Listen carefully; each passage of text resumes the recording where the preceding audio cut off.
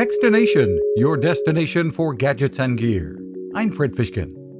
The holiday shopping season started early this year with early Black Friday sales online, and many of us wanting to buy early because of supply chain issues.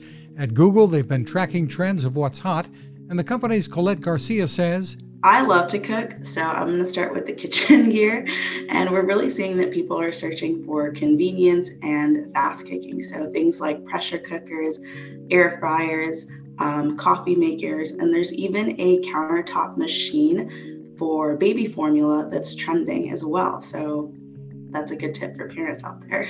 Gaming gear is hot too, including the Nintendo Switch OLED, and sports and fitness is a trending category as well. For kids, one trending toy is a UPS Delivery Man action figure. You can find us at Techstination.com. I'm Fred Fishkin.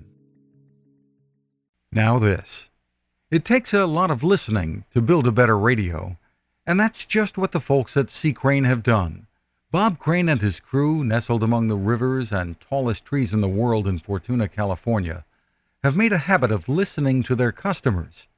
And that's just what they've done in building the CC Skywave SSB, the Swiss Army knife of portable radios.